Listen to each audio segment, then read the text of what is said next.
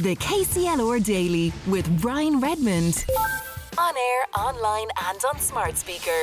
Starting off today, it is, in fact, your last chance to make submissions regarding the proposed wind farm on the slopes of Mount Leinster. Future Energy, a joint venture between a state-owned Quilcha and the ESB, is behind the Croaghan Wind Farm proposal. And joining us more to tell us about the history of the proposal and where it stands now is from the Save Mount Leinster campaign, Joe Kirwan. Good morning to you, Joe. Hello, Brian, and thanks for having us on. No, an absolute pleasure. Let's start, I suppose, by reflecting backwards.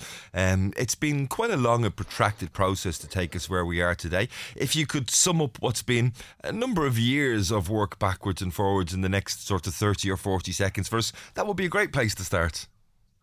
Okay, Brian. So I suppose initially Quilcha, Quilcha was the developer at the time. They're the landowner, and Quilcha put in a submission in 2021 to Carlow County Council. Carlow County Council refused the planning permission on three grounds. It was visual amenity because it's a scenic area. There was environmental concerns and the road network. Quilcha then appealed that to An Bord Pleanála. And An Bord Pleanála refused the planning permission on the grounds that the area wasn't zoned for not normally permissible. You know, it wasn't an area that was designated for a wind farm. At this stage then, Quilcha, who are now part of Future Energy, it's a joint venture company with ESB, they went to the High Court to seek a judicial review to get the decision quashed. And back, I think it was in November time, the both parties, so An Bord Pleanála's legal team conceded that they made some error in the decision-making process, were not privy to that error, and the judge then, Judge Humphreys, he issued an order of certiorari quashing the decision. So then what happens now is it's back to the stage that Carlow County Council have refused. The board now have to make a new inspector's report and make a new decision. And the deadline in terms of submissions is, I understand, 5:30 today. That's right, Brian. So it's very last minute. We got a notice 3 weeks ago from An Bord Pleanála. So anyone that had been in contact with them previously that had made a submission, we were notified by it. So that's where it is. So anyone's previous submission will still stand, and if there's additional information people have, or they want to voice their concerns, they can do it. If anyone hasn't sent in a previous objection, you can do it, but I think there's a charge of €50 with that. Okay. My understanding is that a lot of the original consultation on this project would have happened, for example, during COVID times, and because we were all locked down at home, maybe people weren't that aware of things going on and wouldn't have showed the same level of enthusiasm maybe to be involved as they would when they could have gone along to a public meeting to discuss and see what was going on. At this stage, what's the best source of information for people who may want to check things out a little bit more before that 5:30 deadline today? So the Save Mount Leinster website, all the information is on that with some very useful links. And there's an Instagram page there as well.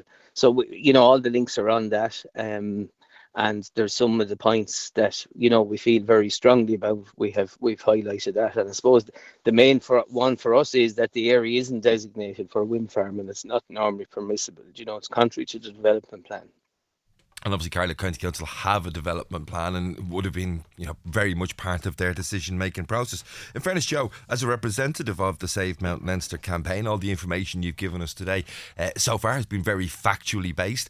But in terms of your plans, your hopes, your own personal concerns, if you like, in relation to this campaign, how do you stand on those at the moment? Okay, well, I suppose I'll start off, Brian, and say this is being peddled as a green project. And I think a lot of people, even very hardline Greens, can see through it. It's all about money now and big business. It's nothing really to do with decarbonising power. To me, I live on the Blackstairs. I can see how it will affect people's livelihood. I have a young family that use the road. The idea of when the constructions happen, while it might be considered short term in an inspector's eyes of maybe 18 months, it can cause huge disruption. with farmers that work up on the mountain there. If there's a problem with water down the road, you do away with farm. There was one 80-year-old gentleman in his original submission to Carlow County Council. He came out and he said all he could see on the mountain long term, if this went ahead, was you'd have turbines, trees and deer. He said there was no place for the people. And I thought it was, it wasn't a very technical thing, but it was quite a good observation. Yeah.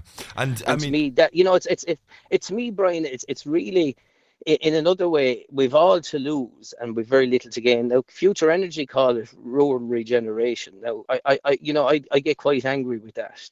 I can't see how anything like that could regenerate an area. You have this natural asset up on the mountain. Carlow Tourism have put a lot of work into it. A lot of the local authority are very, pro the mountain and trying to develop it as a recreation tourist area.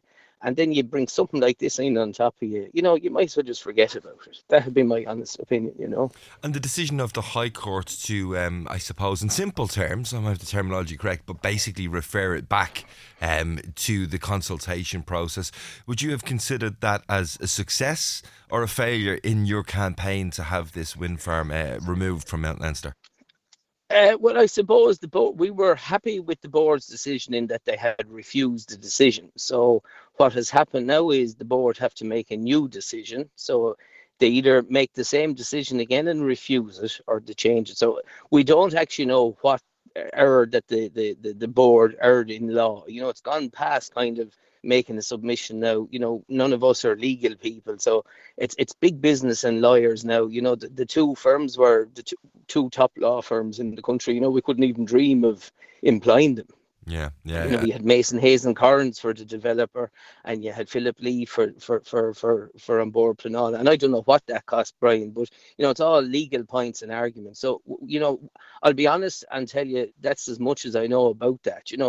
It's not good. Now maybe the board will stick by its decision and stick by the county development plan and do that. So we don't know. It's up for their decision next.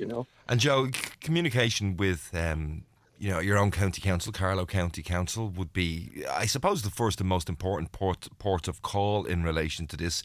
Have you any sense from speaking to local councillors as to how Carlow County Council hope that this decision turns out?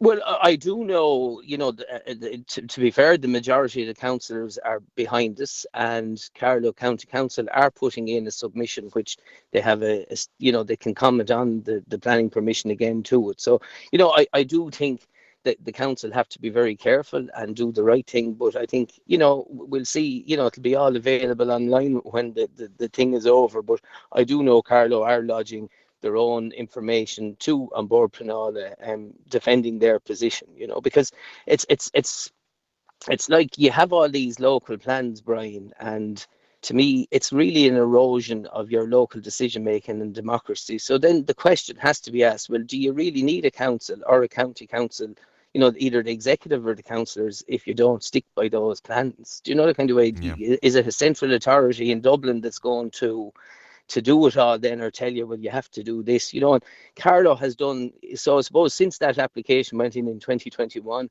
Carlow has granted an awful lot of renewable energy now. So, it's not like Carlow are deficit in granting of renewable energy, Yeah, and it's a good point that you make, because when you think about the commercial power of big business, whether it's Kilche or the ESB or any other organisation behind any project going forward, they do have massive funds, and concerned local committees don't. I mean, is that a point of concern for you? Well, it is. You have Kilche, who are a state, an arm of the state, a semi-state. The ESB are a statutory authority, and we're a community group. There's farmers, different people in our group. A varied mixed group from the community. But we've no big, as I say, legal power. We can't argue a thing. And I don't think it's our place to do it, but it's just gone past it. So to me now, it's just big business. There is a government policy there to have renewable energy, and these lads are in behind it now, and they have an agenda, and they really don't care. They talk about community consultation and being your friend and doing everything right. But how can this be rural regeneration? Well, we have put a request into. Sorry, yes. Sorry, Joe, go ahead. No, well, you know, I suppose just to do on consultation, there was a lot of online stuff done because of COVID. The near neighbours were offered an opportunity prior to COVID to see it. But, you know, there even hasn't been an update from Future Energy on where we're at today. Do you know, the kind of way? And, you know, I don't believe they've ever commented on this planning application. Well, we have put a request into Future Energy to get their thoughts, and obviously if we do get something back, we'll let you know, and we let the listener know as well. Joe, just finally, just to go back to the point, the reason why we're talking today, that's a deadline 5:30 this evening for submissions. As you said, submissions do have to be accompanied by a fee, but where should people lodge those submissions to if they want to? So on our website, there's an email address that you can send them to on board Planala. It's too late now to post, obviously, today. And if you have sent in a submission previously, you don't have to send that €50. You know, so it's only in the case of someone making a new submission.